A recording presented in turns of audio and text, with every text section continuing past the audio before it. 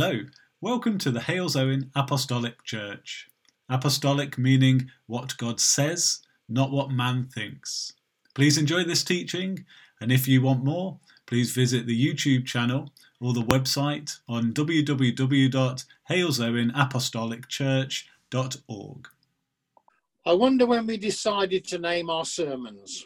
Did we do that from the start? Because I can't remember. I've been reading a small book, and that's where the name of this sermon comes from. I don't recommend this book. It's hard work, and I'm not certain the book deserves finishing. So the title is, Your God is Too Small. I don't believe that anyone has ever at any ease facing what we refer to as life or death without some religious faith. The trouble is that not many people today have found a God big enough for their needs. We worship all sorts of gods. We probably don't realise that we hold our material things higher than God. The latest car, the biggest house, the most expensive watch, our mobile phone, we can't do without them, but we suffer God. A child at Sunday school has a completely different view of God than an adult within the same congregation. Whilst our views of life on earth continue to expand by new discoveries, our horizons are enlarged nearly daily, but our view of God is static. He only exists in the Bible or on the tongue of the pastor. Is this a view that others outside the church see? Many Christians are intelligent, not immature in any way, and they might hold down a view of God that outsiders cannot imagine, often drawn from their own life experiences. We know that he is much more complex and larger than the snapshot we originally held before we were Christians. Many people around us, Christians, have no faith in the Lord at all, and perhaps an inner sense of they couldn't care less attitude. Not because they are wicked or evil, but because they haven't found him. Nothing is big enough to fit into their world to command the admiration and respect that we Christians hold our God. These people have not found a God big enough for their needs. This modern world full of science breakthroughs leaves them feeling unloved and helpless in a world that they think is uncaring. We can perhaps remember how we were before Jesus called us to be with him, the sins that we committed without thought, our attitude to others, how we used people, how we weren't bothered if it hurt them. Yet we know now our God is with us all the time. He was with us when we were ignoring him. It stands to reason he is with them too, but they don't recognise his presence nor even welcome it. So how do we get through this barrier that they have constructed? How do we explain our God is magnificent, huge, all-powerful and encompassing? Nearly all of us in this church and others viewing on Zoom have tried to get the message across to those who are lost, alone and in the dark. Be it our families, our friends, workmates, it matters not, but the results are bleak. Just occasionally they show an interest, but we owe it to our God to continue. God is always there. There have been many powerful men in history ruling various parts of this world. Nebuchadnezzar, Caesar, Napoleon, Hitler, all powerful at their time. Each of them ascended into power, but it was all too brief, and they were brought down by other men. God is always there, the Most High. God's reign is endless. Emperors and dictators have all fallen, and God is still all-powerful, and he remains with us. We build up earthly icons, politicians, scholars, rock stars, the founding members of the latest internet wonder, Facebook, Amazon, Twitter. Where are where we all think they are important, whilst all time God sits quietly on his throne. Many non-Christians don't even think of him, yet God can be the ruler of our hearts and the director of our lives. Colossians 3:15 and 17. Let the peace of God rule your hearts, to which we also, yea, are called in one body, and be thankful. And verse 17, whatever you do in word or deed, do all in the name of the Lord Jesus, giving thanks to the God and the Father by him. The God of the Bible is your Lord. Do you recognize this God as your God? The Lord of your life. Are you tied inexplicably to him? Do you revel in his majesty? Do you spend your time solely for his glory and praise? He is the Lord of the universe. He deserves nothing less than our complete devotion. Deuteronomy 6:45. The Lord our God is one Lord, and thou shalt love the Lord thy God with all thine heart, and with all thy soul, and with all thy might. Which means there is only one God, our Lord. The God of the Bible is our sovereign Lord, and has control over all the heaven and all the earth. He demands our love, worship and devotion, and serving any other God, including your own thoughts, aspirations, or loves, is going against your God, the God of creation, and you will be doomed to failure, and you are at risk of being placed in the hands of Satan by your own actions. To many people, conscience is almost all they have by way of acknowledging God. That still small voice which makes them feel guilty and unhappy before, during, or after any wrongdoing. This, to some extent, controls their conduct in society. If you are lucky and were brought up by a kind and loving parental father, all is well. But if you are frightened of your parental father, the chances are that the world Father in heaven might bring a loathing or even hatred of that figure. Christ taught his disciples to regard God as their Father in heaven. As disciples, we are his children, and we are the prodigal sons mentioned in the Bible. We are told that the heavens will rejoice as we turn to God, as the Son has returned to his Father. Luke 15:7. There will be more joy in heaven over one sinner who repents than over 99 just persons who need no repentance. All early Christians were drawn from the ranks of the sinners. They knew they were sinners, but with the love of Jesus, they changed. They were born again and took on the Holy Spirit, went and preached and healed and drove out evil spirits, and ultimately were martyred for their belief in the Lord Jesus. The Lord our God is everywhere. Genesis 28:16.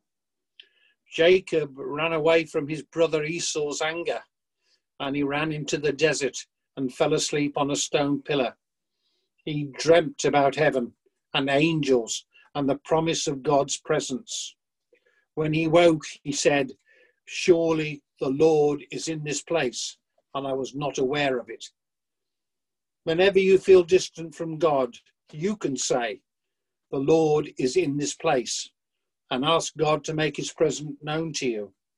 He loves to hear you say words like that.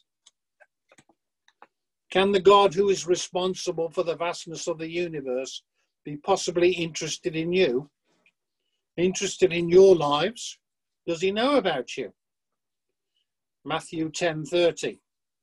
Even the very hairs on your head are numbered. Jesus was talking to his disciples then.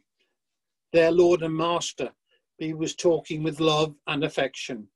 He talked to them not as their superior, but as one of them, full of tenderness and love. He hid nothing from them, assuring them that if it was not so, he would have told them. That's John 14:2. Man is a worshipping animal. If he doesn't have a God, he makes his own. His country, success, efficiency, money, glamour, power. They don't call these gods, but they command the man's devotion. Devotion which should be given to the Lord God Almighty. It is only when that man discovers the real world, the real God, the real Lord, that he is saved. 1 John 1-3. Here, the disciple John lays out historical truth of the life of Jesus, which he personally witnessed, and it was his mission to save others. 1 John 1:6-7 tells us that we cannot have fellowship with Jesus and walk in darkness, which is sin. You cannot commit sin and still not belong to Jesus. We have been called into the light, and the blood of Jesus Christ has taken away our sin. And in 1 John 3:18, let us not love with words or speech, but with actions and in truth. Do you give God your leftovers? Malachi 1:6-8. Here Malachi rebukes the Israelis for sacrificing blind, lame or diseased lambs to the Lord when they had strong stock that they could offer.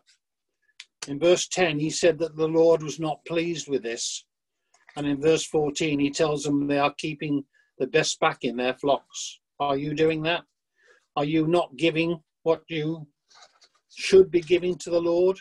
Are you keeping it back for your family, for your well-being? It is tempting to give others your leftovers, including our Lord. And in return, we are expecting thanks and blessings for our sacrifice. What sacrifice are crumbs? We give our crumbs, consider what the Lord has done for you. Surely we should be giving our very best. Giving crumbs is showing disrespect to our Lord, our God, and we are performing a ritual rather than showering him with his honour he deserves. Our Lord Jesus has no quarrel with his flock. They often wonder for him. His spirit is grieved, but he does not allow their faults to affect his love for them.